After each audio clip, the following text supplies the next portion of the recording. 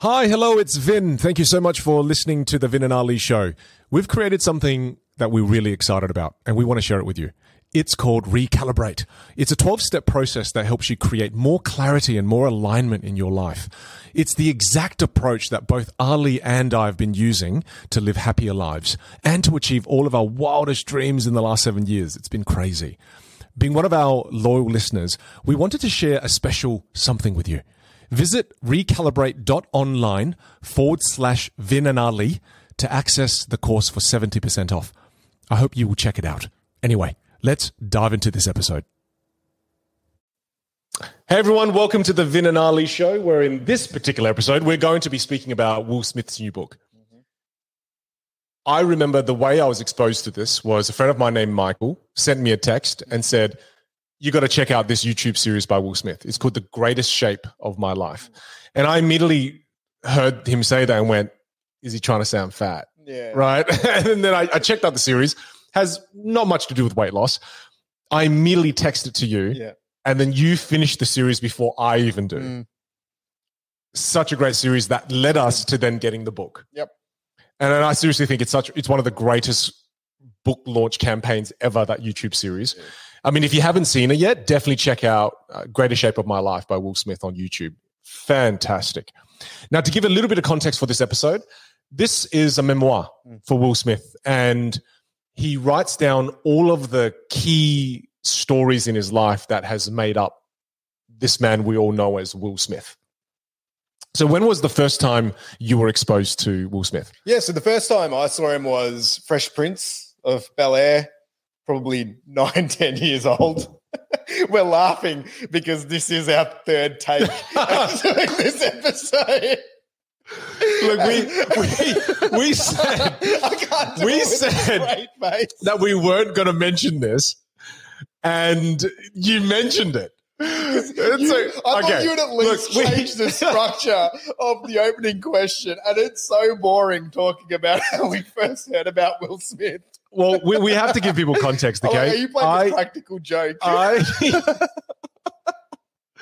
right, let's put it out there. So we recorded a podcast for an hour,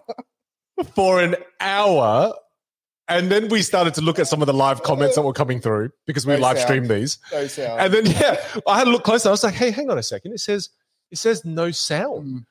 And then we realized we've been recording for an hour with no sound. So look, now that it's out there, now I can't follow the same path anymore. So thanks for that. I'm not allowing that up. It's not the same. It's a completely different episode. Well, okay. Look, one of the best ways to approach a book like this, if we want to do a podcast on it and really talk about the lessons, is let's just dive into some of the key stories that are different, that have inspired us. Yeah. Now, I have the ability to talk about the same thing more than once. Yeah. Okay? You don't have that ability. I tried. I tried it, but on the third take, I just couldn't do it. Oh, my God. That's hilarious. All right.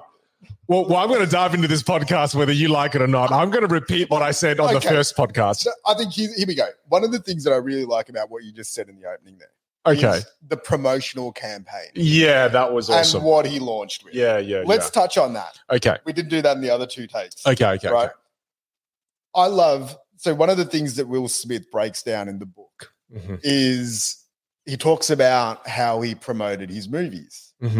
And the global tours, the interviews. Global tours, the interviews. And I think he was at a party and he saw Planet Hollywood launch. He saw Arnold Schwarzenegger, Bruce Willis, and maybe Sly Stallone. Yeah. He walks up and he's like, hey guys, how do I become you? Yeah. And I think Arnold turns around and he's like, you have to be global. That sounded German. You do it. I can't do it. Get to the chopper. I can't say anything else in that accent. I can't say anything else. I have to say those exact words. Yeah, I think for the first time ever, mine was horrible, but it was still slightly better than yours. Debatable. I don't think people agree with you, but sure, whatever you want to think. Yeah, I think it was good. Okay. So anyway, Arnold tells him that you need to be international. Right. And then I love how he's always deconstructed the playbook. So it wasn't just about making a good movie. And if you look through his narrative, it's about, okay, well, how do we actually get this out to the most people? Yeah. And this was before The Rock, before Kevin Hart. And I think back then, the only person that was doing it like this was Tom Cruise. So he kind of duplicated Tom Cruise's approach. Right. Yeah. I remember this now. And he's like, all right, Tom Cruise is obviously a cyborg because his schedule is nearly impossible. Yeah. With how he does his promotion. Mm-hmm. But then he's like, okay, this is cool because in America we can open and we can make 300 million. And then 90 million comes from Germany. 40 million comes from Canada. 50 million comes there. And he then devises playbook. So I think that's really cool that you've got an artist like this, but then who also has the entrepreneurial sort of foresight. Yeah. Not only am I just not going to be just the average movie star, how can I make it better? Yeah. And then you're now looking at even with this book, and I'm guessing he broke it down. He's like, okay, well, there's the average way to launch a book. Yeah. Or I can do a YouTube series that is about me potentially losing weight, but ultimately it's him going through chapters of his book and sharing that. So you want to go and buy the book. Well, that we immediately were victims of his marketing campaign straight away. Yeah. So very cool that he tries to look beyond the game. And I just think that with strategy as a starting point, and it reminded me a lot of you because I know even when you were building your keynote career, you didn't just say, okay, I'm just going to create a good keynote. What did you do? Well, I knew that I had to find a manager because I knew that I needed to pick someone that was, first of all, someone that I really wanted to work with, someone that I liked, that I really vibed with, but then also someone who had connections. Because if I relied on my own connections, I didn't have any. So I needed to work with someone who had connections. So then when I looked at it from a strategic point of view, I remember looking up the International Association of Speaker Bureaus. And I realized that one of the past presidents of the International Association of Speaker Bureaus was a manager that I really wanted. But I thought, how powerful is this? Because if you go for the current president, how many people are trying to email them? Let's go for the past president. And then if I could get her to manage me, because she was the past president, she knows all the bureaus. She's going to have such crazy influence and be able to get me in the door, have a coffee with all these bureaus. And that's basically, long story short, that's exactly what happened. She came out to all the bureaus with me. We flew to Chicago. We flew to San Diego. We flew all over the United States. And I met with all these speaker bureaus that then got my foot in the door and then kickstarted my career in a way that I would have never dreamed of. So that was definitely powerful. So I think not just blindly doing something and then crossing your fingers and hoping for success. I think really sitting there and devising a strategy, which is something you're also very good at. I think in this book, it highlighted how smart Will Smith was because, he didn't come up with a strategy, but he looked at the best in the world. At the time was Tom Cruise and then modeled him. Yeah. There's another part within the book as well where him, and I think it's JL, who's his manager, is sitting there and they're looking at, they literally went through the top 10 box office hits. And then they deconstructed, well, what do they look like? And they found that the real writing theme was Joseph Campbell's The Hero's Journey. Oh, yeah. So if you look at Star Wars, you look at all the top action movies, there's a hero that has a transformation and they overcome a challenge. And then they were breaking it down. And then I think JLE's manager actually then went and then studied every single screenplay. Yeah. And that was part of their screening process, is that Will Smith will only do roles that follows a certain formula with the hero's journey. But you also have to acknowledge the fact that, reading this book made me realize that Will Smith wasn't self-made. Yep. Whereas I thought he was self-made. Yep. But hitting on that point, who can truly say that they're self-made? Yeah, I don't think anyone can. I don't think anyone can. But the illusion that Will Smith was self-made was one that I fell for. Yeah. So when I saw that he wasn't self-made, it humanized him to the max for me. Okay, so back to the point about JL. We'll come back to self-made. I do like that. Okay, you do like that? Okay, but I want to stick on to the point you were talking about for a second. The whole point of that, his manager going out, studying it, and then reading every script and then saying no to some, is that if Will Smith said yes to every movie script that came his way, he wouldn't have had that insane movie blockbusting career trajectory that he had. Knowing when to say no and knowing when to say yes, that is so important. And you relate this to the everyday person.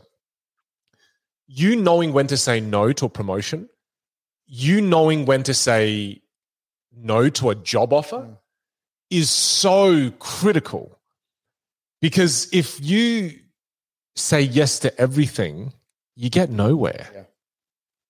For sure. So that's pretty important, man. I mean, and taking the risk on the no. There's an example in the book, I think, where they get a script and he gets some crazy offer after The Fresh Prince of Bel-Air, where it was for some movie and it was a quick way for him to get $10 million or something like that. Yeah. And at that point, JL's still living at home. His manager said to him no. And his manager said no when he gets 15%. Yeah. Oh, that's right. Yeah, it was 10 million because he got 1.5 million. 1.5, right? Yeah. I was like, nah, this isn't the movie that kickstarts this. What? Like, why would we not take this? This is ridiculous. And then they waited, and then he does 6 Degrees of Separation, gets critical acclaim, proves himself as an actor, and then his career skyrockets. Stop for a sec, because here's the thing. Where do you find friends like that? Yeah. Isn't that a powerful friend to have? But also the trust, where you've got someone who's largely your friend, who's an unproven manager, telling you to say no to your first big break in Hollywood, and then you trust them on that. And that's a pretty cool recurring theme in his book. Is that the majority of people that he surrounded himself, he's known for a very long time. And he calls them, I think, ride or die, where he just has full trust and faith that they're going to do the right thing by him. And he backs it in, which is, I think, something, again, that's very interesting. That's pretty powerful. Yeah. To have people who are aligned, to have people who love and care about you, because I don't think that many managers are like that. I'm very lucky. My manager in my career, Karen is her name, and she really cares about my happiness. Yeah. You know, she will advise me not to take on gigs to protect my happiness. That's amazing. Whereas I think that's actually quite rare. Yeah. Whereas most people will look at 1.5 million. Yeah, you should do 10 of those. Yeah. And generally a manager in that game. Like, if you think about if Karen was a different type of person, it would be, let's optimize. You're an asset that we need to sell. You need to do 400 gigs a year. Yeah. See your family. Yeah. Every day you're not keynoting is a day that we're losing. Yeah, that's right. That's right. So it's awesome that you were able to surround yourself with these people. I want to go back also to the strategy that you developed. How do you create those moves when you're playing a game? Because I know you've done I first have to learn the game. Yeah. I have to learn the game first. So what JL, Will Smith's manager, did was what I had to do. I didn't have someone who did that for me. So I remember buying a whole bunch of books on the world of keynotes, learning as much as I can about the business model of keynotes. And as I learned more about the keynote world and I learned more about the formulas that exist in this keynote speaking world, I went, so the key players are the speaker bureaus. You know, then there are professional conference organizers, meeting planners. Okay, so these are all the key players. Okay, so I could either go to one bureau at a time, or I could go to one person who could get me to many at the same time. So short answer is, the more I educated myself, the better I was able to formulate an intelligent strategy. Whereas when I don't know much about this industry, then I'm playing checkers. But the more I learned, it allowed me to play a more strategic chess game as opposed to playing checkers. Yeah. Right? It feels like you have a natural ability to implement the 80-20 rule. Yeah, okay. Yeah. Okay, you articulated that well. And then you will take your time in finding that really powerful move, but you'll find a key domino move that will make all the other smaller moves irrelevant. But here's what sucks though. In order to identify the 80-20, you have to get 100 pieces. You have to get 100 pieces. You have to consume it all. And you have to consume 80% that's irrelevant, not impactful, and not powerful. And only after you consume everything do you go, I get it now. Another key example in the world of keynote speaking, for example, there's a thing in the keynote world where it's called a speaker one sheet, where it's a one-page PDF about why you should book the speaker, right? I thought you said something completely different. I think I know what you mean. But there's a one sheet that you could develop. Yeah. And people in the speaking industry, you know, about 6-7 years ago when I started, swore by this. You got to have this. You got to have this. This is the most critical piece of marketing for a speaker. I learned about it. I went, definitely in the 80 bucket. Yeah. The 80% that will get you 20% of the results. Everyone's doing this. Yeah. But not many speakers went all in on video. But I realized very early on after I learned about this, I went, no. If you're buying a car, right? Let's say you're buying a car that's worth $50,000. Yeah. Do you want to read a pamphlet about the car? Yeah. Or do you want to see a video of this car? and I remember just making that. It sounds so simple. It does sound simple. But then to me, same thing with the speaker. Yeah. Are words going to show you how brilliant a speaker is? Well, I could show you me speaking. Exactly right. Right. But it seems stupid now. Yeah. But I think 7 years ago, video wasn't easy to make. It's costly. Dude, the first video trailer that I made cost me $50,000. Yeah. I flew 2 videographers around with me. The client gave me a budget to fly business. I didn't fly business. Yeah. I broke that business class ticket up to freaking 4 seats. We all flew economy. Yeah. And then I had gigs canceled, so I didn't get paid. And I had to pay out of my own pocket. So look, in the end, my first speaker video that I made ended up costing me nearly over $50,000. But then that was the 20% that got me 80% of the traction. So I think if you want to win a game like Will Smith did, research the industry. Look at what the best are doing. Learn the 100% so you can identify the 20 that gives you 80% of the results. You know, and learning and educating yourself. Look, I'll be quite frank. It sucks. Yeah. It's slow because the first thing you want to do when you're breaking out into a career is you want to make moves. You want to do things that are fun, but really the first thing you got to do is sit down. You got to study. Something interesting there as well. And I want to dig deeper into this given that it does relate to performance. You took the chance. I know you're not near your mic right now and I'm about to ask you a question. You took the chance. Like if I was advising you and you're unproven, you haven't got a gig yet, then you're like, you know what I should do? I should invest $50,000 into a video. Logically, it doesn't seem like a very good decision. But when you look at it in hindsight, it's actually genius because you did your 80. Well, actually, you did more like a 95/5 analysis. Yeah. And you found that video was it. Then I'm guessing in your head, you confirmed that I'm all in on this video game. But it's more than just knowing that the video was it. Yeah. I want to give a little bit extra context. Yeah. Okay. Once I learnt the game, I realized that, okay, it doesn't matter if I get the best manager in the world. And I don't like using this analogy, but this analogy seems to make sense. My manager has the gun. If I don't give my manager the ammunition, how the hell is she going to hit the target for me? Yeah. Right? So to me, I realized that, okay, you need to give your manager the ammunition to help you create like a lot of impact. A terrible analogy again, but it's just that makes sense. Again, right? You're giving her the tools so she can go and sell you. That's exactly right. That's exactly right. Yeah. Whereas I could create her a one sheet, and that's not going to. I mean, it's like you're competing. It's like sending her into a nuclear fight with a knife. So that's very entrepreneurial, though. Yeah. What was everyone's advice at that time when you're saying that I'm going to invest that much money into a video that is? I didn't tell anyone. I just did it. Okay, so because this is where I think the type of thinking when you're sharing with the audience is really important. You took a chance on something that was quite unconventional with a belief that this would work. Yeah. What was your thought process in terms of, okay, well, I'm now trying something that is uncharted territory. I'm investing a lot in here. Because most people, they'll do the sums and be like, maybe I'll do a 50,000 video after I've earned $200,000 in speaking fees. I don't think many people front end it like that. Well, because I in a way understood that I would not ever make the 200,000 in speaking fees unless I put 50,000 in the video. Yeah. So were you comfortable that if that No, I wasn't comfortable. I wasn't comfortable. Resulted into nothing, you were just what was your backup plan? Didn't have one. Perfect. And see, this is very aligned with something Will Smith says in his interviews. He goes, why have a plan B when it distracts from plan A? So, Right?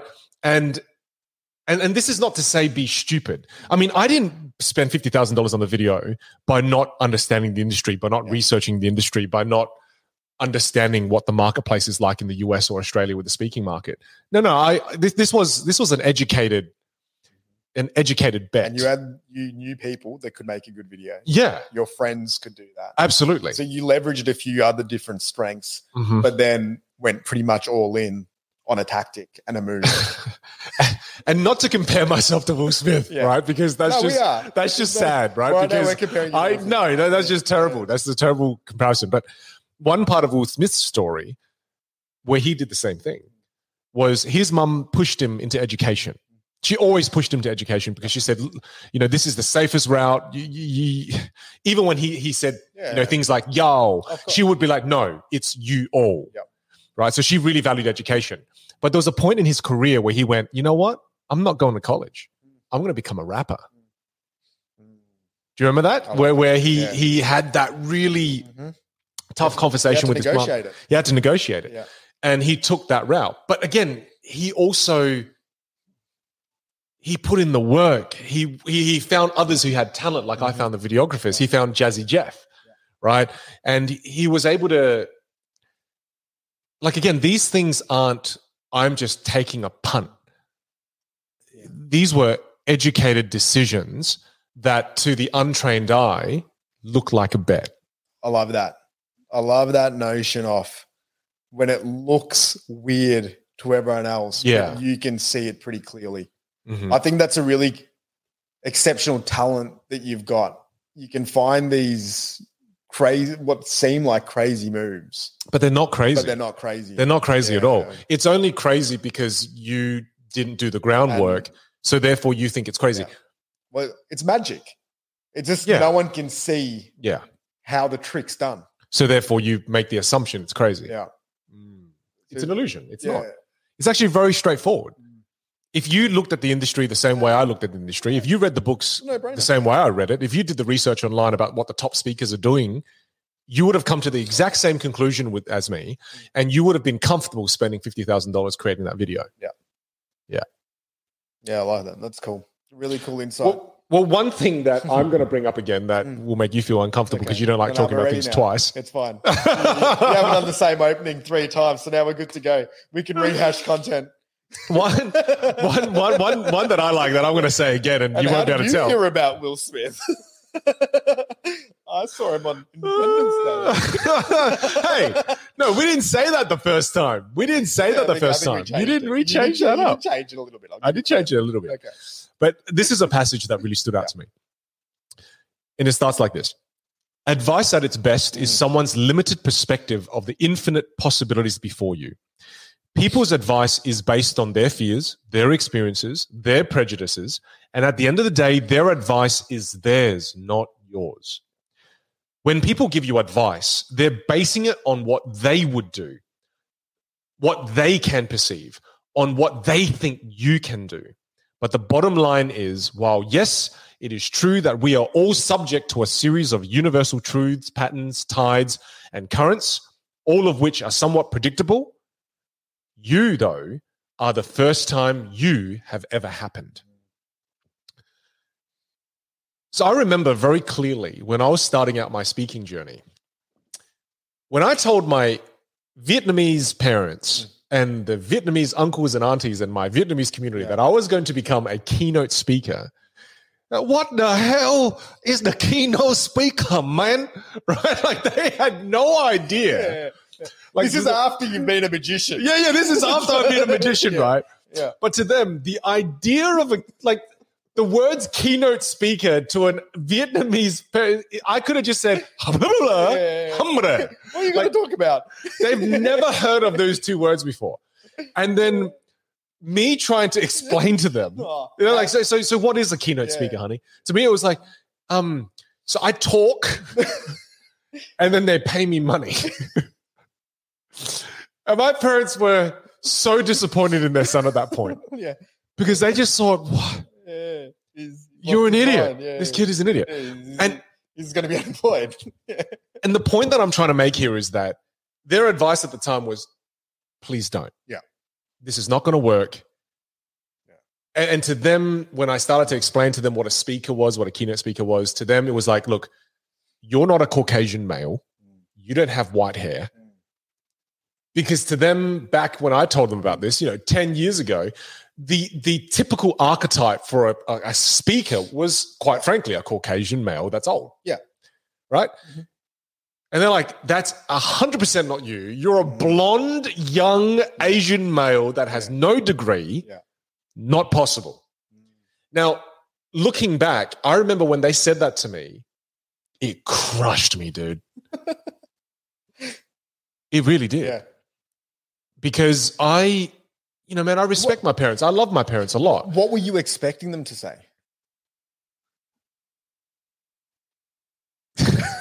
It's a really good point. You got me. I mean, I definitely wasn't expecting, okay, no problem, boy. Okay, let's do this, man. Here's $100,000. Here's the money. You should go get Craig and you should give him $50,000 to make you a video. Damn you, Ali. You just ruined my whole point. Okay, so I did not expect them to support me, but I did not expect them to crush it so hard. Yeah. Okay? Yeah. And I didn't have the wisdom that passage just said, that their opinions are their own, and their advice is pretty much them saying, well, heck, I could never become a keynote speaker, so surely you can't become a keynote speaker. I never realized that people's advice is heavily based on what they believe is possible for them. For sure. Right? Yeah. It's okay. I'll give you another example. I got a TikTok account. You know this, right? Yeah. And one of my TikTok videos kind of went off. Mm-hmm. And I looked at the comments in that video. And in the video, what I'm saying is, if you're technically brilliant, 10 out of 10 technically brilliant, but your communication skills are 3 out of 10, do you think people will perceive you to be a 10 out of 10 or a 3 out of 10? You're only as good as you can communicate. Yeah. So that video was talking about the importance of becoming a better communicator. You should have seen the comments that were coming through. Yeah. Yeah. This guy's he's a empty charlatan. He's one of those guys that, sure, mate, you're a 10 out of 10 communicator, but you've got one value, right? Like the comments were so mean. Really? Oh, dude. I thought you were going to go the other way with that. No. They loved it. No, dude. I will show you this thread later, right? It wasn't, I didn't post the video. Someone else posted it and then tagged me. Yeah. And then as a result of that, I got like 3,000 followers overnight. But the comments on there were so nasty. Yeah. But what was really interesting was I viewed it with this new lens, is that you're saying all of this based on your perception of what communication can do for you. So you think communication is not important at all. That's why you have that perception. Yeah. Whereas if I didn't have this lens, those comments would have hurt me, man. Yeah. Do you know what I mean? Yeah. It's like I now have this extra layer of armor reading that lesson, understanding that, you know what, your opinions are just your own. Yeah. If you don't believe in something that I believe, or it's just because you've had a certain set of life experiences that has led you to a series of beliefs and values that make you think that way. Sure. And we were saying it before. Yeah. Is with advice, you can only take advice from people that have walked that path. Oh, yeah, that's right. Right? Like it's very difficult. And the example that we were chatting about was it's like when somebody tells Kevin Durant how to play basketball.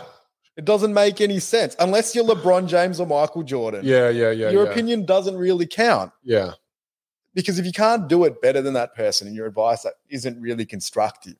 The man in the arena quote. If you're not in the arena, I'm not interested in your feedback. Yeah. You've got to be so careful. And this is the dangerous thing online, because there's people giving you feedback all the time online. You don't know who that person is. Yeah.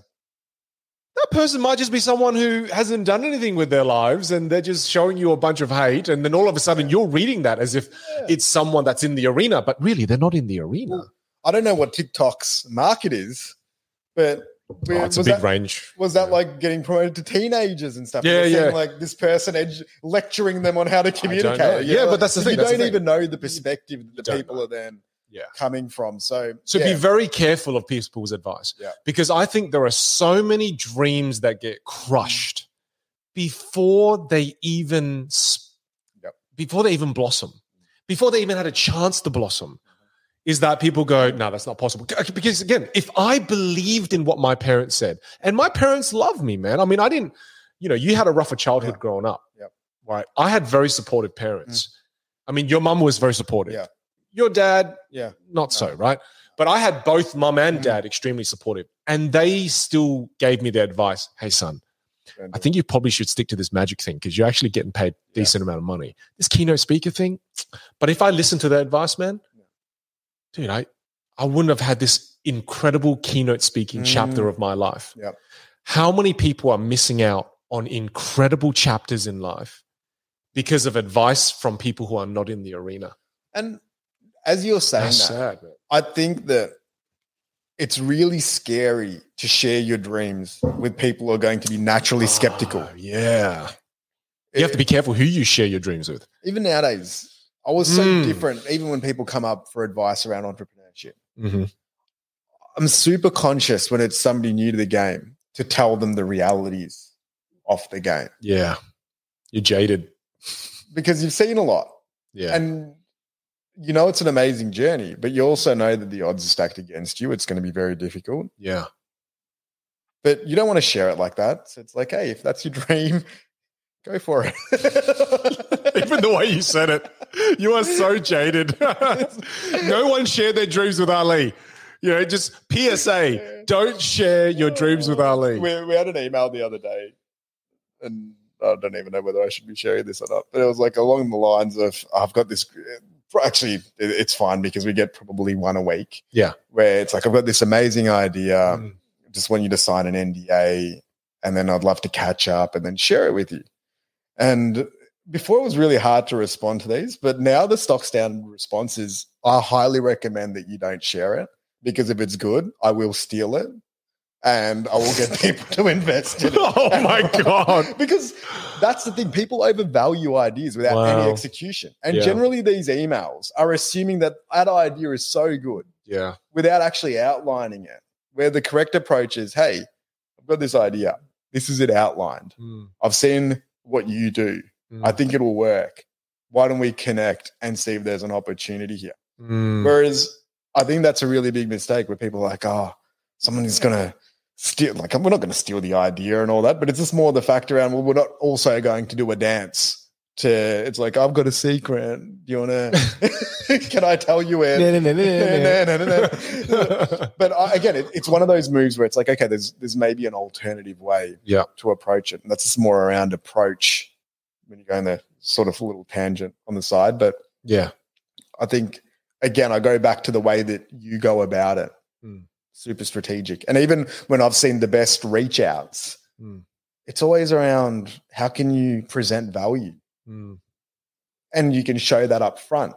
And I think that's a really key lesson in what we've been discussing so far is provide value up front. Take a couple of risks and chances. Yeah, absolutely. Where you're a little bit vulnerable. Yeah. You might lose a little bit, but that means that you've got skin in the game. Yeah. And I think, again, I'd love to get Karen's response when you were talking about that story, but she probably was like, wow, this is something that I'm also going to invest in. And the reason maybe why she still invests in your happiness is because you've also always invested and taken some chances on helping that growth. So there's, it's equal. There's a really good exchange of value there. So just a really cool lesson is give the value up front. There's maybe power in front ending. Take advice from people that have been in the arena. You've got to be so careful with that. And protect your dreams. Yeah, protect your dreams. I think it's as great that you had enough conviction and belief in that dream. And I resonate with that as well, because for me, a lot of the times if I've got an idea, I don't think I'm actually asking for advice. I'm more just spitballing and thinking the idea out loud. Like I already know whether I'm going to do it or not. I don't think there's any real way that somebody can sway me in or out. It's more just, how does this hit? Yeah, you're looking for a soundboard. Just looking for a soundboard. Yeah, you're not really looking for advice. It's just a soundboard. It's just kind of let's freestyle this idea. Let's freestyle so I can get it out. Nearly like a way of verbal journaling of your idea to just see, okay, how's that person react? What does it sound like when I say it out loud? Yeah. Does it still feel strong to me? Yeah. So I think there's also power when somebody's skeptical, but in your head know that their opinion, it's still about you. Like you said, what is the end of the quote? You only get to live you once. Yeah. So if you believe in something, and you're the first time that has come around. Yeah, that's right. You have ingredients that others don't have. You're unique. Yep. Yeah. We spoke about this one in episode version 1 of this as well.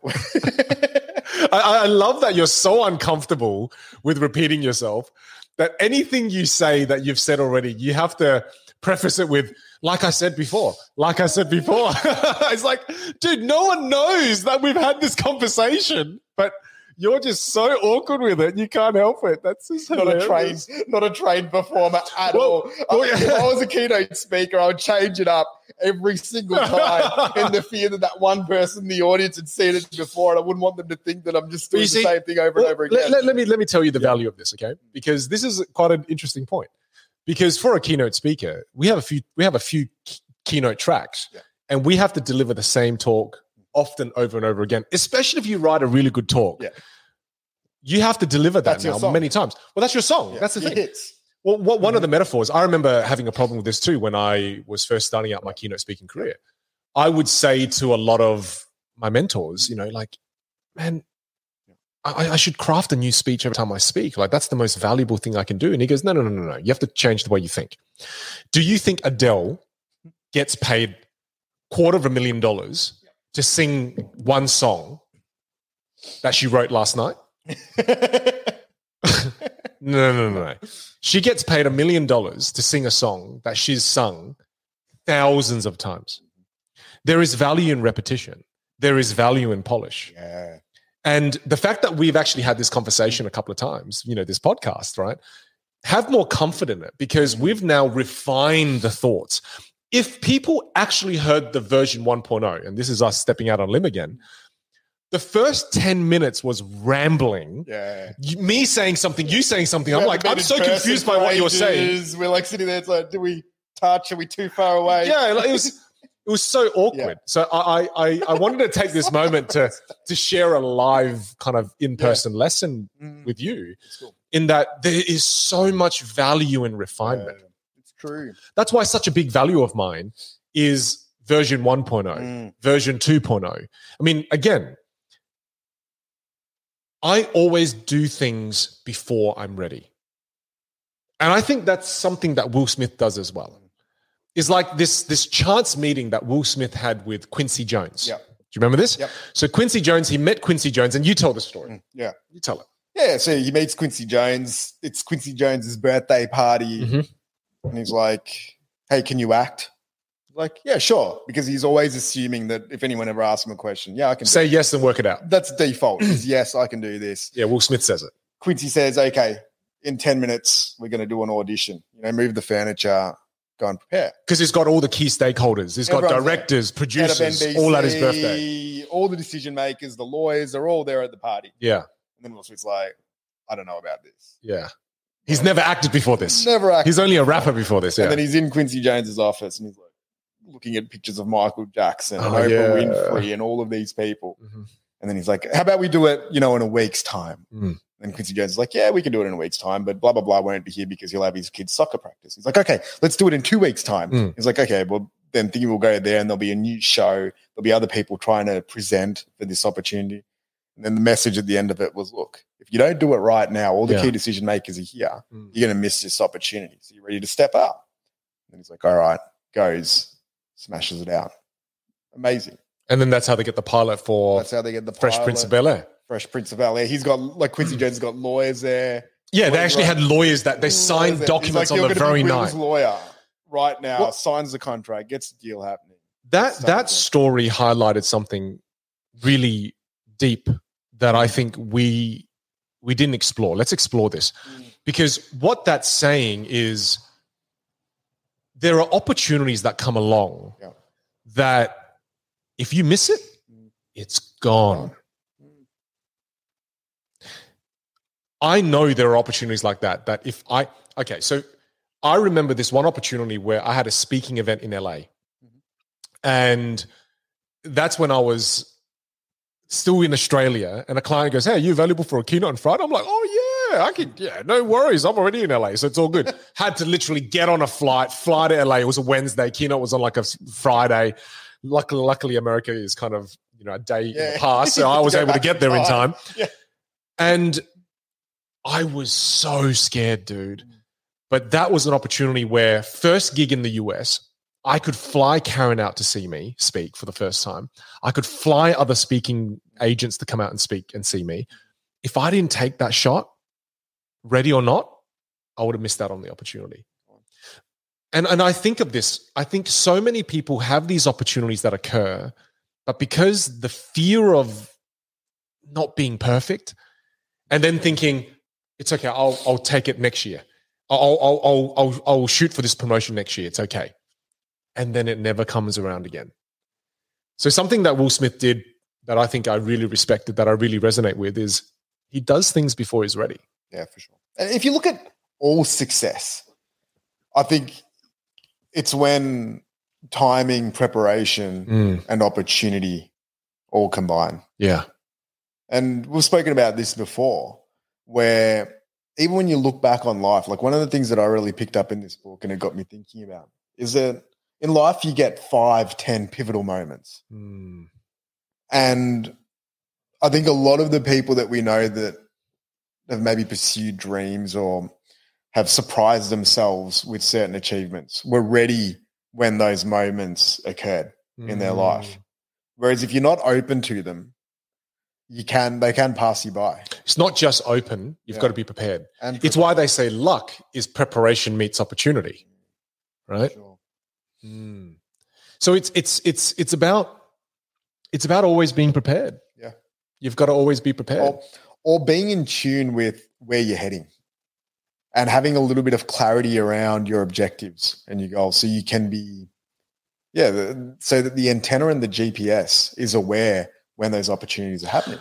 Another thing that you have to mention, that the reason why Will Smith was at that party for Quincy Jones was because his bodyguard. Yeah. What's his bodyguard's name again? I can't remember. Okay. Cool dude though. Yeah. So his bodyguard was one of his old mates from when he was young. Yeah. His bodyguard would always get him to go to these networking functions. Well, he'd go to the Arsenio Hall show. Yes. Which was it was like the Jimmy Fallon show back in the day where everyone was hanging out. And then Will Smith would just hang out there with his bodyguard. And then his bodyguard would bring people over. Hey man, come meet Will Smith. It wasn't Fresh Prince yet. Yeah. And he got to go to Quincy Jones' party because he met a whole bunch of people at that party. So he wasn't sitting there waiting for an opportunity to happen. He was lucky. He had people around him who pushed him out there to create opportunity. Yeah. So, I mean, he made his own luck. The people around him helped him make his own luck. He wasn't just sitting there waiting. And using his natural charisma and talent. Right. Because he always had that. I think he knew from a very early age that if he was in a room, he would always be one of the more impressive people in that room. And he'd draw people. He had the magnetism naturally. He doubled down on his showmanship. And again, when we talk about self-awareness, it's so important to know what some of your core strengths are. Again, I think you did that really well with your career. You're like, okay, I'm going to combine one of my core strengths, which is magic and performance. Yeah. I'm going to take it to another arena and another game. And that's, again, very similar to what Will Smith is doing, just in a different arena. He was, he took his rapping. I like music. Yeah. But do I love it? I don't know. I can turn this into TV. Yeah. What's the next step? Well, one type of performance into another type of performance. That's right. So what in your life can you look at where you've got some experience, some natural ability, you're in that environment, there's a couple of opportunities. Like when I talk about this, I call it, there's two components. There's collecting the dots, which is all the little parts and pieces. And a lot of the time they're not really all that clear. Yeah. And then there's the process of organizing them and connecting the dots. And then if you can then combine that with a little bit of, that becomes your strategy. That becomes the way that you use timing to your favor and opportunity. Because now you have an understanding at any given time that I've got some of these ingredients. I've got some of these recipes. I'm just waiting for the moment to be able to execute on them. something that we both did that gave us lots of dots to connect is we tried a lot of different things. Yeah. I mean, heck, you started a little burger business, right? You had all these different ideas. And I think if you don't try lots of things, what that means is you don't have a lot of dots. You don't have a dot. And if you don't have, I mean, imagine trying to connect the dots when there's only one dot. There's nothing to connect.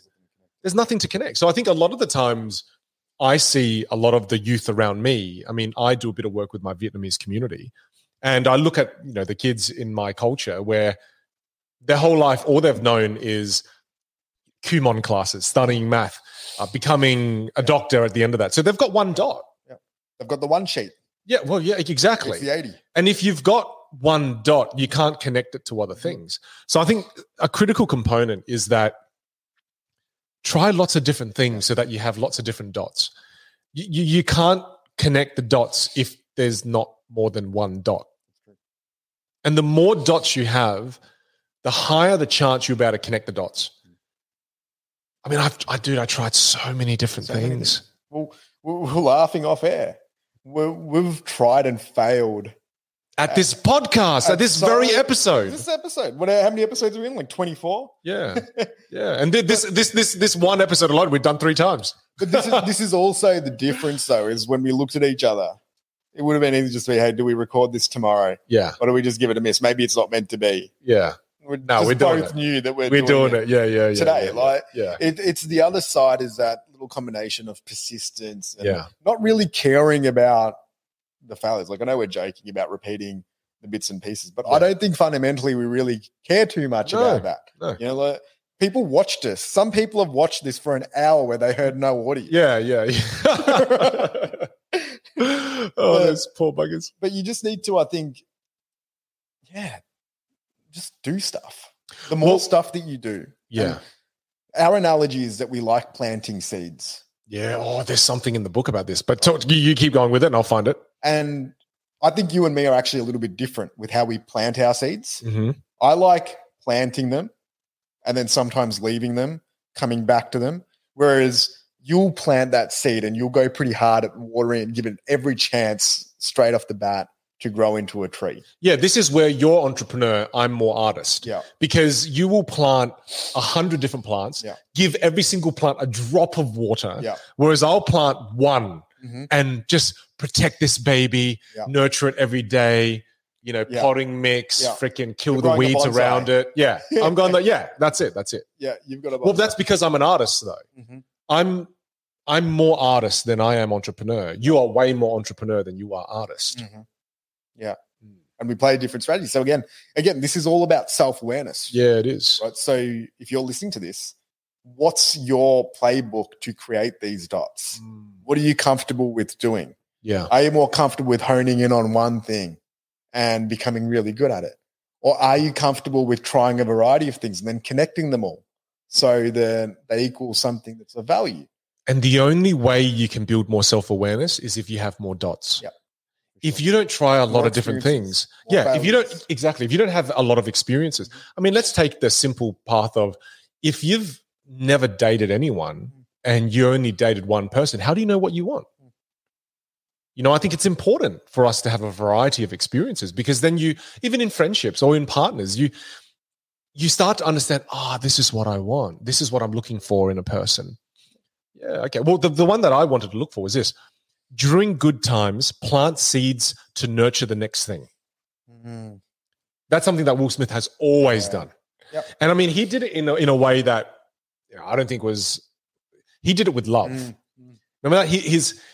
He was involved with his first partner. Yeah. But she broke his heart and then he was left with no one, which crushed him. So then his mind was, okay, the next time I'm with someone, if this is things are good, he kind of sabotaged the relationship because he thought, I better find the next person just in case. Yeah. Or even though he had this great rapping career, I better start this movie career just in case as well. It's kind of the whole Tarzan analogy of, you know, make sure you've got the next branch in sight as you're swinging on this one. Yep. And it's the same analogy as make sure you fix the roof while the sun is still shining. Right, there's quite a few analogies there. Yeah, keep going. Yeah. It's the same analogy. Yes. I don't have any more. I've run out. Yeah. So it's one of those things where he was always thinking about the next move. He was never complacent, which I thought was really inspiring. And I think you need a variety. I mean, I don't think it's inspiring in terms of I'm not trying to find another wife right now, but it's just from a career point of view. But it's also different playbooks for different scenarios, right? In my entrepreneurial life, I have lots of different dots, lots of variety. There's seeds being planted at all different times. But in my personal life, I have had one serious relationship. We got married and we've been together for 16 years. Yeah, it's beautiful. So that's certainty and security. You find variety in other places. That's right. So you need to know where you sometimes have certainty, where sometimes you have adventure or uncertainty, and then design what works for you. Now, we're not relationship experts. No. Definitely not. Definitely not. But do you think that is why sometimes people cheat? Is because human nature, right? We need variety. We all need variety. But if you don't get variety in your work, if you don't get variety in your personal life, where are you going to get it? Where are you going to get variety from? Yeah. And then, but because, and this is not me and you here going, oh, we are such good husbands. No. But it doesn't interest me. Yeah. It doesn't interest me to look for cheap thrills. Yeah. I'm just not interested in that. I'm way more interested in variety in my work, way more interested in variety in creating content, doing these podcasts with you. And that satisfies the variety element. For sure. Which is why you and I would I've never once in our friendship has a woman walk past and we go, oh, wow, look at her. We've never done that once. And this is not to say that, oh, we're virtue signaling, we're great men. Yeah. That's never happened between us. Yeah. It's because when we're chatting, I don't think that's the basis of the communication. Yeah. Right? Like it's more around, okay, well, generally most of our interactions are around learning about life. Yeah. And we're trying to use that time to figure things out, whether, it's a lot of it's knowledge-based. Yeah. What are we trying to achieve? Who are we trying to become as people? Yeah. Right? Whereas we definitely have friends where we do more of maybe that stuff with, right? Like there's different relationships again and different strategies and approaches depending on the circumstances. So but it just made me wonder that if some people don't get any variety in life, they seek variety. Like variety has to come from somewhere. I think it's a pretty core need. Variety? Yeah. I mean, simple thing. So security. If you ate broccoli and rice every day, it's not sustainable. You need a little bit of it. It's like everything, right? You need, there's balance, there's variety. Variety, yeah. Humans need that. Yep. Yeah, it just keeps life fun. For sure. Okay. I like that. What other kind of gold nuggets did you get from this book? Oh, that's fine. I've got another good one. Okay. Will Smith references the 7 habits of highly effective people as well. Yeah. Where he said, there are only 2 human problems. 1, knowing what you want, but not knowing how to get it. Or 2, not knowing what you want. Now, I've read that book, but I don't remember that. Yeah, that's why. So when I read that, I was like, oh, damn, we should revisit that book. We should do the podcast on that book. It's a core book. That's a pretty cool book, yeah. And I've experienced both. Which one brings you more pain and which one is more relevant to your life right now? Okay, again, I'll reframe it for you. The first problem is knowing what you want but not knowing how to get it. Does that cause you more pain? Or does not knowing what you want cause you more pain right now in your life? I think I'm at the stage in life where I'm pretty good at finding the formula for outcomes. So the how not difficult. Doesn't cause me as much pain. Same. Okay. Right. I think, and you get that just through repetition. Yeah. Right. Because when you haven't seen the pathways before, everything looks pretty impossible. Yeah. But once you know how a lot of things are essentially done and how certain outcomes eventuate, it's like, okay, well, there's a framework here. Somebody's walked the path. These problems aren't too things. I think the skill of entrepreneurship, when you learn that skill, it teaches you the how. The how. So the how isn't as hard. Whereas now once you know how to get the hows, What the hell do you want? I think that keeps then changing is now what do you want? So the why and the ongoing process of creating the why is, I find, pretty difficult at times. I'm definitely in the same situation that you're saying, is that the knowing what you want and allowing what you want to evolve over time. Yeah. That's hard because it's weird, right? We are constantly evolving as human beings, yet some reason we view ourselves as a permanent fixture sometimes. This is who I am. That's a very permanent kind of statement. Yeah. Whereas, no, this is who I am for now. This is who I am today. And when we look at ourselves as being something that's permanent, but we're not permanent. We're forever evolving. And I don't think we account for that. It's very hard to keep transforming. Oh, yeah, because it's painful. Extremely difficult. And especially when you attach your identity to some of the roles that you play. And then to really question those and to then change them. Yeah. Right? Like say if Elon Musk wants to become chef, a stand-up comedian. Okay, yeah, that's tough. Okay, next week. It's going to be very hard to let go of Elon Musk as the Iron Man, the real-life Iron Man, or the guy who's going to go to Mars, whatever it is.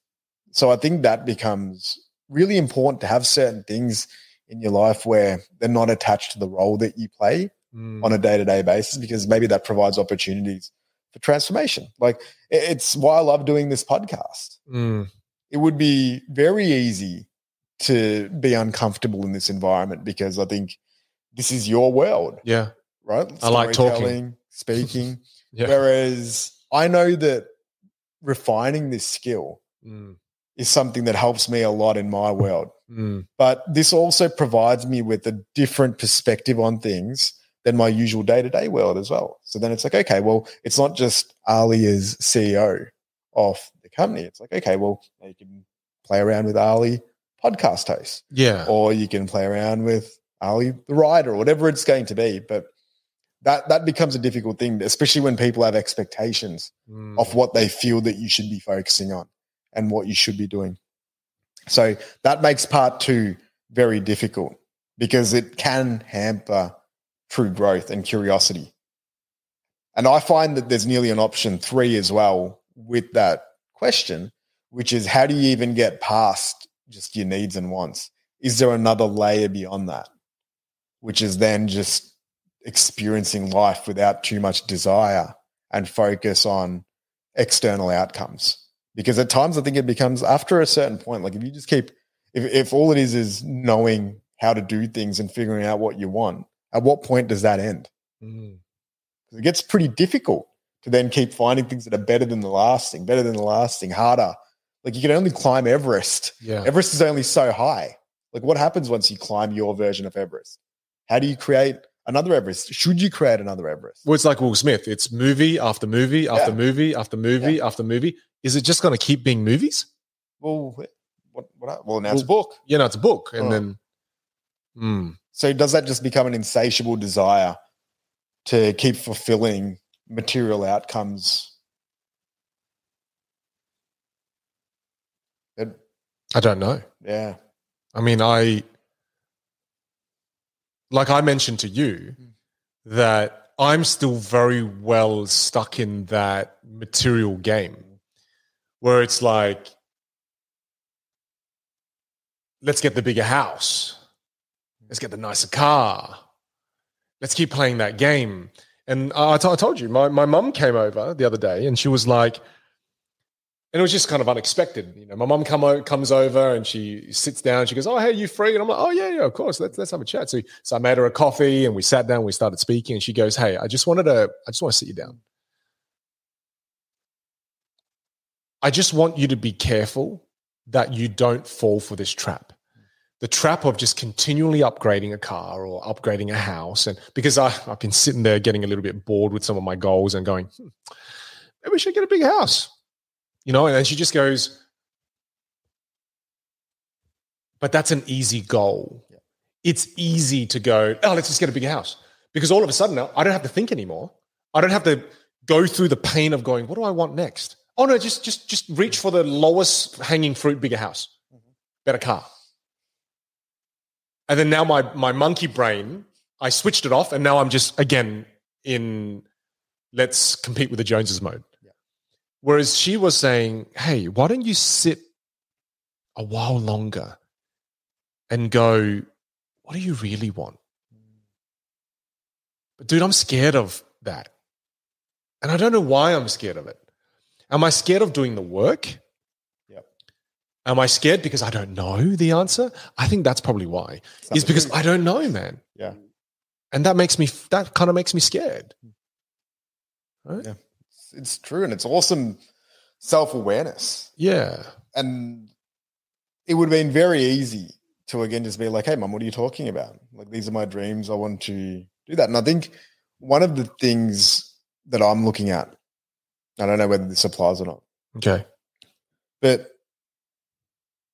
it's fine to have the dream for the new house. Mm-hmm. But how does it fit into your bigger picture?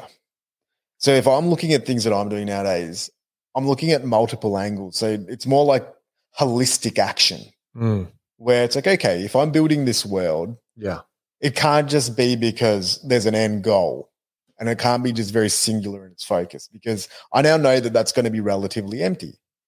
Right? Like we were talking about it before. There's the philosophical triangle around discipline, education, and love. Yeah. Whereas I think that it's very easy just to look at things very single-minded. And setting a goal like getting a new house, it's not an easy goal, but it's an easy target. And it's measurable, and you can pin on that, and then maybe deep down you know that it's going to drive you to take more action, to create, to inspire, to connect. I didn't mean it was an easy goal in that it's an easy financial thing to achieve. No, I didn't mean that. I meant it's easy in a sense that I no longer have to sit with myself and really think about what I want. Well, it's an easy Everest. Yes. It's still an Everest. It's still an Everest, but it requires less critical thinking, that's right, less self-examination, less self-discovery. It's just kind of going, it's like the typical thing. Hey, what do you value most in your life? Family. That's such a simple one to reach for. For sure. It's work. The number one thing, people are like, I need to get this salary. Yeah. If I get this salary, I'll be happy. I'll achieve everything in my life. But that doesn't take into account the team, the growth, all the other little bits and pieces that go in that are so important as part of that journey to make it a satisfactory one. Well, the same thing happened to Will Smith. Yeah. Right? Will Smith, I remember the story that comes to mind was like wildly, dude, just so incredibly successful. And then he creates this incredible birthday for Jada where he gets a documentary crew to make that story reminded me so much of you. Yeah. That's not like that. Yeah. So let me tell the story, right? Okay. So what he did was he knew that Jada really loved her grandmother. And then he realized that the family had some video footage of the grandmother that Jada didn't know about. So then he got a documentary crew to create a full documentary about her life, her grandmother's life. And then he planned this incredible 50th birthday, I think it was, and then flew all the friends out to this island, had incredible experiences, incredible meals. And at the end of it was this epic screening of this documentary of Jada's grandmother's life with footage Jada's never seen before. And while he does all of this, all of his friends, they're saying, oh, I hope the friends were saying to the husbands, you better give me a Will Smith 50th as well. Yeah. And at the end of that night, Jada loses her shit at him and says, this was the biggest display of ego ever. Yeah. This wasn't my birthday. This was a Will Smith parade. Yeah. And they full-blown argument. Yeah. And it goes to show that like that's a trap that I would very easily fall for. Do you know what I mean? It's like what she really wanted wasn't that. Yeah, was that more about him? Yeah. Or was it about her? It was more about him. Yeah. Whereas it was about him showcasing how epic of a husband he was. Yeah. And when I read that, I went, oh, damn. I've done similar things. But Pei Wen loved it though. Yeah. I bloody hope so, right? Because what I did was, I arranged an epic engagement that I flew all her friends from Malaysia over and everything. But the foundations of his relationship at that point weren't strong. Yeah. I think if they were super connected and it wasn't just this gesture, without all, like there was other issues, other underlying issues. Yeah. And all he did was the icing on the cake without actually building the cake. But see, that's an example to me of reaching for something that's easy. Right, look, right now, if I wanted to plan for Pei Wen a birthday party, it's easy to do something extravagant. Yeah. What's harder is really sitting down and thinking, what's really important to my wife right now in her life? Do you know what I mean? Yeah. So I'm trying to link that to what I'm saying is that back to what we said. One of the biggest pains is knowing what you want in life. Mm-hmm. And you were saying that, is it always about what you want? Do you just continually play that game over and over and over and over again? What's above that? Yeah. It's getting philosophical. I don't know. It is getting very philosophical. Yeah. We said this in one of the very first episodes we talked, one of our very first episodes. We said that it's more important to continually question what is life about. Yeah. The purpose of life is I don't think really to find an answer, but it's to continually question it. I think so. And as you continually question it, you build on the meaning of life. And it's not about reaching the answer. It's like, even again, when you look at all of these stories, they come down to one or two things. Yeah. What was the transformation? Yeah. What did I learn? Did I explore curiosity? Did I have love in my life? Did I impact?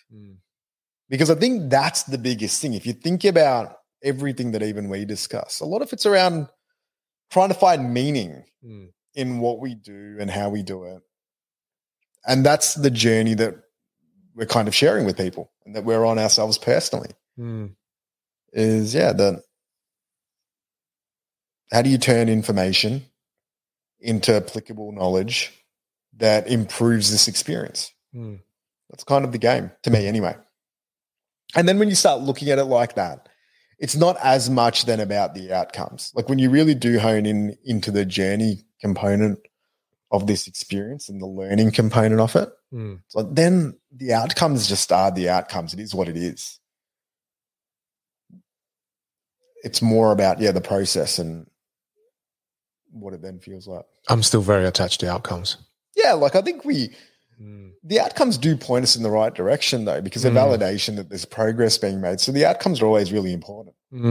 Setting the goals and the objectives is key because they provide the structure and the direction. But if you're only fixated on the outcome, and if you have it in your head that if I achieve this outcome, I'll be happy, I think there's enough evidence that shows that the world doesn't really work like that. Yeah, it doesn't. It's very fleeting. Yeah, it is. If that's the only thing that's going to bring you happiness, because you're not solving the core root of the problem. Because there's still a lack of awareness around, okay, well, what is it that you really do want? And what feelings are you trying to cultivate through those actions? That's the really hard part about life. That's why the practice of happiness is actually very difficult. Yeah. Like we speak about it all the time. It's like to actually just live in peace and be satisfied, dude, is one of the hardest things to do as a human being. It's super difficult. How funny is that? Being happy is one of the most difficult things. Yeah. Cool. But it's also one of the simplest things because you look at our kids, all right? They do it. They do it all the time. I mean, I watch Xander and all he needs, I remember Pei Wen just planted a rose and we had one of the branches we broke off and we let him play with it. Boom. Yeah. And then the reason he loved it so much was because Zelda, our new little white German Shepherd puppy, would chase him with it and try to bite it. An hour and a half of fun. Perfect. An hour and a half of joy. So good. Yeah. Romeo the other day had a toothpaste box and a beetle inside it. He just was imaginary stories with him and the beetle. And then the beetle finally escaped. And that was the end of the movie. What happened to us as adults? Well, I always think about it, right? Like we're called human beings, but we get trained to become human doings. And then we just keep doing stuff and it goes without outcome. Not being, we're just doing. Yeah, we don't. It's really hard to just be. Again, we go philosophical. Yeah. All right. Next point in the book, this wonderful memoir of Will Smith. I like this. He says, my imagination is my gift, and when it merges with my work ethic, I can make money rain from the heavens. But a big part of his story is around creating worlds. And this is something that I really like and resonate to, because even a core part of his journey is he used performance to escape a lot of his hardships. Yeah. And then I was thinking back, I'm like, okay, what have I done in my life to escape my hardships? I'm like, yeah, probably negotiating, entrepreneurship, because I wanted to create value or worlds that just never really existed prior to change an environment or change an outcome. So I don't know what's that like for you when you think about how you grew up. What did you use to kind of change your world? And you know what's really weird? I remember something that I don't think I've ever brought up before. When I was about 7 or 8 years old, year 2 or year 3, I remember being a huge loser in the class. Just quiet, no one ever paid me attention, bad at sports, etc. And I really liked this girl named Sky. And I just remember she had beautiful blonde hair, and she would never pay any attention to me. And my reality was so crap that when I would go home, I would imagine, this is going to sound like I'm a psychopath, but I would go home and I would imagine a world where in this school, I was the king. Yeah. And she loved me. And I'd fantasize about this world. Yeah. And I literally would live in this world, and I'd act it out with little Legos. And that world was so real to me, and I hid in that world. Where in this world, Sky loved me, and I was the king and she was my queen. And I hid in that world. Yeah. And around the same time, my dad got me a Super Nintendo. And very quickly, I left that imagination world and I escaped in the gaming world. Yeah. Mortal Kombat, go-karting. So I found escapisms where I didn't create the world like you. You created the worlds for yourself to be able to escape into. Yeah. At that point for me, when I was young, I didn't know how to create those worlds. So I escaped in worlds that gamers created for me. Or in my own imagination, I escaped into this imaginary world. And I did that a lot when I was young, man.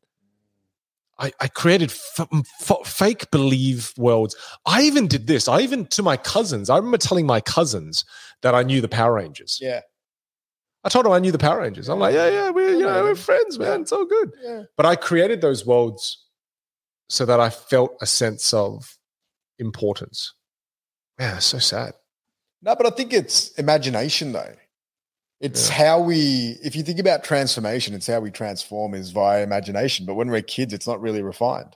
Yeah. I think a lot of kids, I remember being a kid and always, you want to play the hero story. Like I remember a similar thing when I was in probably grade 1 or 2, where I used to like picture this thing where robbers would come to the school and try to steal stuff, and then I would fight them off and save the day, and then the principal would celebrate the heroic gesture, right? I was like the tiniest kid ever. Like that's never going to play out like that. But I think that's what we do. We think of. But did you do that to the max? Not to the max. I did it to the max. I remember another one that's freaking weird. So this is not 8 or 7 or 9. Okay, this last week. Yeah, no. This is when I was like 13 or 14. Yeah. Fully infatuated with this girl. I'll leave her name out of it, right? Yeah. Fully infatuated with her. Liked her for years, man. Yeah. And then in my own head, I liked her so much that in my own head, I played out the story that we were dating to the point where I became delusional about it. Yeah. And I started telling some of my friends that, we're actually dating. Yeah. Oh, no. And then, like, it just wasn't true. Yeah. But you wanted it to be true. I wanted it to be so true, so bad. Yeah. And I escaped into a world that I'd created in my mind out of desperation for this love and lust for this girl that I painted a BS story that I got caught out on. And, really upset her in the end, etc. And so ruined the friendship, ruined everything everything there is with that person. But yeah, when you brought this up, I went, well, I actually created a great world. Yeah, and then as an entrepreneur, I've now created a world for me to be able to live in the way that I want. And you do it with more finesse, right? As you were saying that story, it's the skill that you were practicing was refining delusion. Learning how to make my imagination reality. Reality, right? And that's I think Will Smith says it in the book as well. There's a very thin line within being a genius and delusion. And just being a psychopath. Right? I mean, he mentions that. It's not that far. Think about every entrepreneur that's famous. Yeah. Right? The only difference is that whatever thing that they were thinking about that was so ridiculous to everyone else, they actually pulled it off. Yeah. Whereas there's another 1,000 that had the same idea that and they were just delusional. Yeah, you were just delusional. Yeah, so, one's inspiring because the delusion came true, and then the others are just delusional because it never the only came true. difference is one manifests. Yeah, one made it and one didn't. One remains a dream. Yeah. I remember the story Will Smith shared where those big wheels, he had this image in his head where all the kids around his neighborhood got a big wheel, right? These little tricycles. Yeah. And he was going to get this completely different bike that was bright red, that had all the bells and whistles, and he was going to ride his big red bike, and everyone was going to be like, damn, that's a sick bike, man. And then he was going to ride through, they're going to part ways, he was going to be leader of the pack. Yeah. He played that out in his head. Yeah. The actual day came along, he took his bike out, and they all laughed at him. And that's when he realized as well, I think when I realized as well, that you can't just play out this story in your head. You have to take some real actions in the real world to make these dreams come true. Life isn't the secret. You can't just wish for the bike, and then, oh, here's a bike. No, you need to go out and actually make it happen.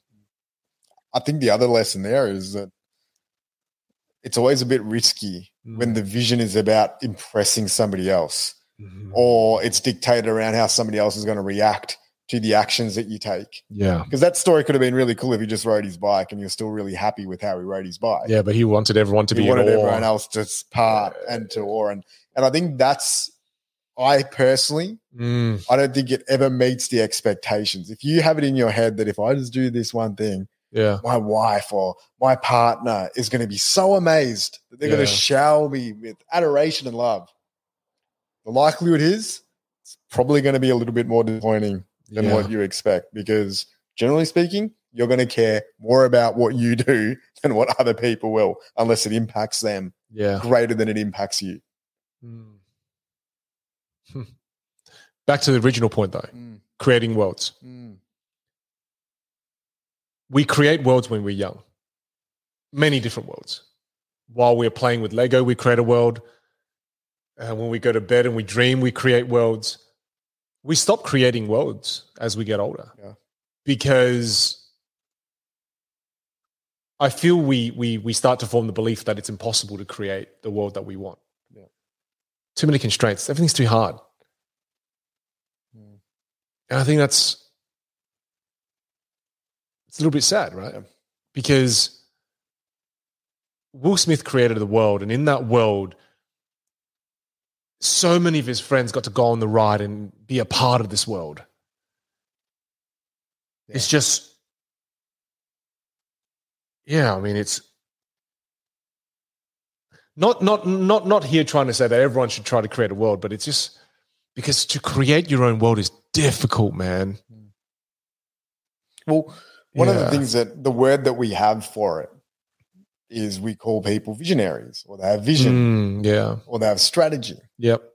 I think they're generally the people that naturally create, call it worlds, if we're going to stick with this. Okay.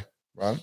Like, so we're in Will Smith's ecosystem, he was the person with the vision that was creating the world. Yeah. And then he was bringing everyone along for the ride with it. Yeah. But then all those individuals in that world would have also had their own version of the world that they were creating. And then they probably had other people on the ride on it. So it kind of cascades. It can become a really beautiful thing. Yeah. If the ship's going in the same direction and people are growing and learning and everyone in the world is happy and healthy, it's awesome. Then you're Will Smith and you're playing that role that he wants to play. The thing that I think Will Smith had conflict with is sometimes when you create worlds, there's going to be people that don't like the world that you're creating. Yeah. But you really want them to like that world. Well, that's what happened with his wife. That's what happened. He wanted to buy the massive farm. He wanted to buy the massive farm that had the property had a name, and he wanted to buy the lake for his wife to make her happy. And she from the get-go told him she didn't want it. Yeah. But everyone had to get on the Will Smith train. If you run on the train, you get left behind. And I think it's kind of dangerous. It is. And I think later in the book, he speaks about his relationship. Yeah. He says that they learned that the reality, like to cultivate a really strong relationship, it's not about impressing each other and doing all these things. It's about figuring out how we become, essentially it's around figuring out how do we become the best versions of who we are. And then we get to exist together without. I've got a part of that. Yeah. Where it says, we agreed that Jada's happiness had to be her own responsibility, and my happiness had to be my responsibility. We were going to seek our distinct innermost personal joys, and then we were going to return and present ourselves to the relationship and to each other already happy, not coming to each other begging with empty cups, demanding the other person fulfill our needs. We felt that this vampiric relational model was unfair, unrealistic, destructive, and even abusive. To place the responsibility for your happiness in anybody's, or to place the responsibility for your happiness on anybody other than yourself is a recipe for misery. But I think that's a lot of the times, I think back to some of my early relationships. I did come to that going, hey, you fill my cup. Yep. You're responsible for making me happy. Yeah. You know, why are you going out with your friends tonight? You should be here filling my cup tonight, making me happy. And I think that was really insightful, the way he put it. Because it's so easy, I think, in a relationship when you've been married for a while. I mean, I've been married now since 2015. When were you married? On the spot. No, it was 11 years ago. 11 years ago. We've been together 16. Okay. So it's so easy in a marriage to just kind of clump together as one and lose our individuality. It takes a lot to maintain your individuality in a relationship. Yeah. But I think when you come together and you have no more individuality and you're just kind of, it's so easy then to now be so interconnected that you rely on the other person for your happiness. Yeah. Whereas when you still have your own individuality, you still have your own responsibility, that me being happy is my responsibility. Yeah. You being happy is your responsibility. I love that take. It's so fresh. And we come together and we are already happy. Yeah, definitely. And I think you and Chantel do that really well. For sure. Because we're so different. Yeah. We've always had to. Yeah. In a way. Because we're aligned in really key areas. Yeah. But I think individually we're quite different people. Yeah. In what we like, the things that we do, very different. Well, you are not the couple that has to do everything together 24/7. For sure. Like a big part of our, like when we're the best, it's we're being individually our truer selves, but then we're combining the best parts of who we are together for the unit, for the family, for our relationship. And when we have that and it's based on like abundance and, you know, looking at the upside and each other's growth and potential, it's a beautiful thing because it then means that the relationship isn't based on fear. And a lot of relationships are based on a contract of fear. Can you tell me more about that? So if you think about even marriage at its core, it's like, hey, you sign up to this contract. Yeah. We're the only ones that, you know, we're each other's person. Death do us part, sickness and in health. It's like it's the 9 to 5 version of a relationship that we've all been trained to live in. And maybe that worked 60, 70 years ago when we needed structure, we needed security, and the times were different and gender roles were different. But it's nearly an outdated model for today's world where everyone's individual, everyone's on their own journey. There is a pretty good security net, generally speaking, in most parts of the world, right? Like the world's changed a little bit. And I don't think it paints as inspiring and a compelling picture Yeah. to tell people, hey, you signed up for this contract. You better do this, this, and this, and I'll do this, this, and this. And then we'll be happily married. I don't think it's as simple as that because it's a deficit model. Like a lot of it's actually designed around diminishing. It's like, okay, well, I'll sacrifice this, you sacrifice this, I'll sacrifice this, I'll sacrifice this. We'll keep trading off until we're both at a spot. And then arguments happen when there's an imbalance in sacrifice. That's right. It's like, hang on a second. It's a sacrifice. I was looking after the kids. That's right. And now you're off doing this with your friends. It becomes listing things, right? Yeah. Well, I do this, this, and this. You do this, this, and this. Right. You stop doing that. Yeah, so you're not pulling your weight. Whereas there's another side to it. Yeah. Potentially where it's around, okay, well, instead of us having to trade off. Yeah. How can we make compromises, but we actually are building the pie? Well, how can we create more win-wins? Why does it have to be negative? That's right. Why does it have to be lose-lose? Why can't it be win-wins? Like you said, it's like because, and then if you're in any environment where it's growing and that pie is growing and the mutual value is growing, the odds of it succeeding are probably a lot higher. Well, I can tell you now that, like right now, you and I are in the middle of a retreat. Yeah, we're currently away. You're in Adelaide. Yeah. You're away from your wife and kids. So am I. Mm-hmm. We're taking like a nice week away and really setting our goals moving forward, trying to get a glimpse into what's the next 5 years for Vin, what's the next 5 years for Ali. Mm-hmm. I can tell you now, I've been in previous relationships where I would have not dared. Yeah, I mean, I chose my words very carefully there. I wouldn't have even dared to raise this. And ask if I can go. Yeah. Because I was in a state of fear. And it's so weird thinking that because, wow, that would have sucked being in that relationship. Like if I wasn't able to do this right now, like that would just suck so bad. Why is it so fear-driven? I mean, what traps us in that?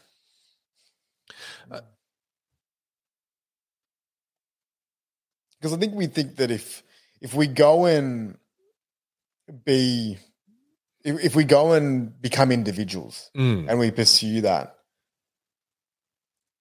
there's maybe a human nature component where it's like, okay, well, if you go off on that journey, you won't want to come back. Again, fear-based. It's fear-based. Yeah. It's about control and fear. It's a bit like relationships where there's a lot of jealousy and possessiveness. People generally don't like speaking about those relationships. Like if you think about it, how much do people showcase it? Oh, yeah, like my partner's so chilled. They're so comfortable. They let me do these things. They're the things that get celebrated. Like if you're in a fear-based relationship where it's like, oh, I better not be out. I'm going to get in trouble for being out. Yeah. I went and did this. Like, okay, well, you're probably not going to speak about it as much maybe. Again. Well, I think it's about having the courage to be able to communicate to your partner what your needs and wants actually are and giving each other space to still be individuals and get out of that sacrifice mentality. I grew up in a family where my parents used that word a lot. We broke our backs for you. Yeah. We escaped a war for you. Everything was sacrifice language. So that it made me feel like, oh, that's what being a parent is about. Being a parent is all about sacrifices. I think it was true for my parents, but in the generation that we're in now, we don't necessarily have to sacrifice everything for our children. Why can't our children enhance our lives and make our lives better as opposed to, oh, I sacrifice everything for you? And then you put that weight on your kid. It's like, I think it's a little bit of a cop-out, to be honest. Because every time, like I try to avoid that word. Sacrifice. I sacrifice something for you. Yeah, me too. Because it's martyrdom. It is. Really. Like you're putting a weight on somebody else just because you couldn't figure it out or you didn't take control of that situation. Well, you didn't take risks and you didn't try to pursue your dreams. That's right. Well, Carl Jung's quote, the greatest burden a child must bear is the unlived life of its parents. Yeah. And that was the old school way. Yeah, it was the old school way. And a lot of times that sacrifice is genuine, but I just don't know how it's productive, right? Because it's not like maybe it's designed to inspire, but I'm not sure if it does. it still seems a little bit. Yeah, well, I'm just really trying to get at the whole relationship thing, because I wonder where it comes from that I again, I'm sharing a thought here, is that I never knew it was a normal thing to be able to go away on my own. And I wasn't introduced to this whole concept until I met you. Yeah. I thought every holiday I go on, I really should be going on it with my family. Yeah. And then here this guy is. I'm like, hey man, what are you up to? He goes, oh yeah, I'm in New York. I'm like, oh yeah, what are you doing with the kids? It's just me. Yeah. And I went, who is this guy? Why is he doing this? Yeah. How is he allowed to do this? Again, the language of allowed. Yeah. Because to me, this was such a foreign concept. And now I've been doing it for years with you. And it makes me a better man. It makes me a better husband. It makes me a better father. It makes me a better son. It makes me a better person. Because in doing this, I'm acknowledging that I need to look after myself first before I'm able to look after those around me best. And just executing it as well. You've got to be smart about it in a way. Because I remember when I first started doing it, like I knew that just the way that I've grown up, I always need a little bit of time by myself. I need different environments. Yeah. They energize me. They inspire you. Yeah, inspire, they refresh. It's all of these little bits and pieces. Yeah. But at the beginning, I didn't understand how to communicate it. Because all I knew is that I got this desire, I need to get away for a bit. And that led to like feelings of abandonment. Yeah, oh, absolutely. Because it's like, okay, well, I'm just like, I'm out for a bit, but then I'll come back, right? Whereas it took a little bit of time to then understand what it was that was actually happening. So I think communicating it, and again, this is where you're really great at it. Yeah, communication. You know that, okay, well, the reason why I'm going away is because I'm going to get refreshed and I want to become a better parent and I want to become a better husband. I'm not going just to escape the family. Yeah, no. Right? And even this, like you think about this trip, like Pei Wen made us a getaway pack. There's cooked food. Like, dude, do you know how happy that makes me? That's like vibing around. You're not stressed out that you need to go back. Because there's no guilt trip. It diminishes the experience, right? In my past relationships, there'll be passive aggression and I'd feel guilty the whole time I'm away. Whereas, like you said, this time Pei Wen made us a lamb curry. Yeah. She gave me a full pack of things that you and I and all the rest of the guys who will be joining us tomorrow will enjoy. I've never, it's funny, but I've never felt so empowered and free. And I love my wife so much for that. I didn't know a relationship could be this. Yeah. It's amazing. I really didn't, man. Yeah. And even today, like I was on the flight about to take off and then got a call, needed something picked up. I messaged Chantal and she's like, yeah, I'll go pick it up for you tomorrow. And just these little acts, like, again, it creates these opportunities outside of the norm where you can then just appreciate the person, not because you're contractually obliged to. Yeah. Well, it's not that we're both coming together to sacrifice and lose who we are. It's like Will Smith says in the book, right? We're coming to each other with our cups full. That's right. And I'm not making it your sole responsibility to fill my cup. But you're saying, hey, I'll fill part of your cup, but you go out there and you fill your cup yourself. Yeah. But I'm also responsible. Like Pei Wen is still responsible for filling part of my cup, but I don't put all of it on her. No. I think that's not, because that's messed up. That's a recipe for misery, like he said. And I mean, you look at one of the guys who's optimized life to the absolute maximum, and he's telling you this doesn't work. Yeah. I think there's a lot of wisdom there that when you read about how he approached his marriage and his relationship, there's a lot to take from it. Yeah. And it's interesting because you're watching a celebrity's relationship play out in the public eye. Yeah, you can see it happen. Whereas, and they're pretty controversial at times. Some people are like, hey, you guys are oversharing. Like, celebrities don't really do this.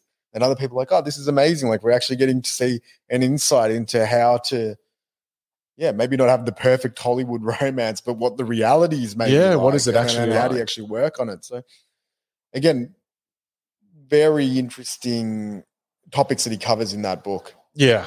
Look, I mean, I found this book, inspiring in that it lifted the curtain on someone that I thought was so perfect. Yeah. Someone that I thought made no mistakes. Yep. Someone that I thought was always happy. And then learning that that's actually not the case. Illusion. It's an illusion.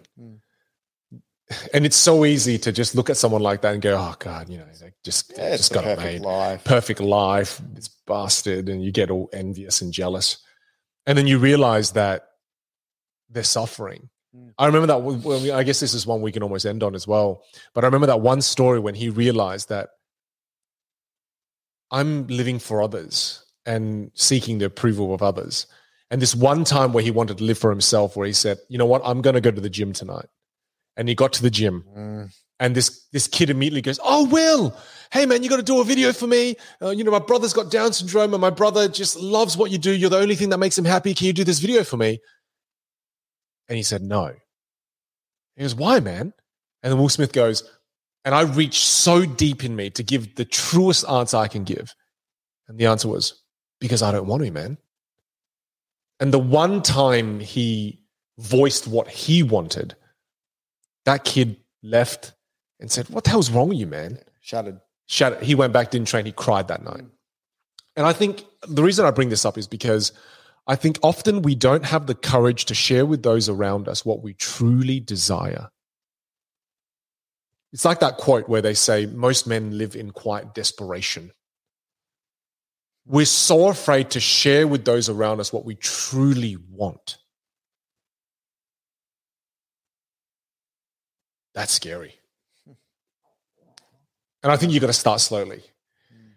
You can't just immediately go, oh, I feel so inspired. I'm going to go back and tell my partner that I'm going to leave for a whole week. Yeah. Yeah. It's one of those things where you got to do that slowly. But don't leave it too long. Just it's nearly finding that balance of being who you are, but making that work with your environment. Yeah. And that's a gradual thing. Because if you go too far either way, it doesn't work. Yeah. Like you could definitely be who you want, but it might mean that you might alienate everyone in your current circle. And that's going to be challenging for you to navigate. So you've got to be very comfortable with taking that step. Or you can do it a little bit gradually, where step by step, you just find a little bit more of yourself. But I think that happens to especially a lot of people that I know when they hit like their 30s, mid-30s, because life's so intertwined with other people. Yeah. There's like a group identity. There's the parental identity. There's the work identity. There's the role you play as a partner. So it can be pretty easy to lose yourself. Oh, yeah. It becomes another practice. And I think all of these things that we're talking about in all of the episodes, they're all just about practicing certain things that you need to do at a different time. Man, you just reminded me. Will Smith was playing a character and he got so wrapped up in playing that character, he forgot who Will Smith was. Yeah. And he came home to his wife playing that character. And I think what you said there was so powerful in that we play so many different characters that sometimes we lose track of who we truly are. Wow. And there'll be certain things that you do. It might be with your partner. It might be with your friends. It might be traveling, hiking by yourself. But you get that little feeling where it's like, this is who I am. Yeah. And you get to taste that for that moment. Hang on to those things. And then you hang on to those things. You've got to try to hang on and communicate its importance, you know, to the ones you love and have the courage to share that with them, that, hey, this brings me so much joy. And help your partner, help those around you find their versions of that. You know, this book has been such a roller coaster, right? Career advice, relationship advice, purpose, looking for purpose. It's an amazing read. I think if you're looking for a book that gives advice in almost 360, this is a great one for you to consider. Yep. Yeah. Any final words as we round out this episode? I think that was perfect. You wrapped it up, my friend. All right, everyone. Well, thanks for joining us for this podcast for the third time. Those of you who joined 3 times. It's a great book. I highly recommend it. Grab the audiobook. I'm going to listen to the audiobook after this because I missed out on that. But again, thanks, everyone. Appreciate you joining us for this podcast. See you again soon.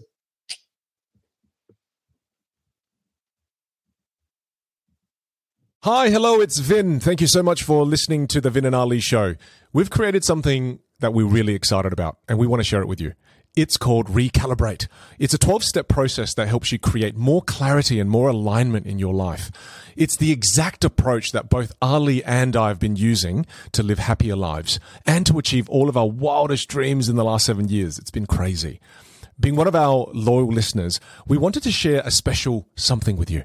Visit recalibrate.online/Vin and Ali to access the course for 70% off. I hope you will check it out.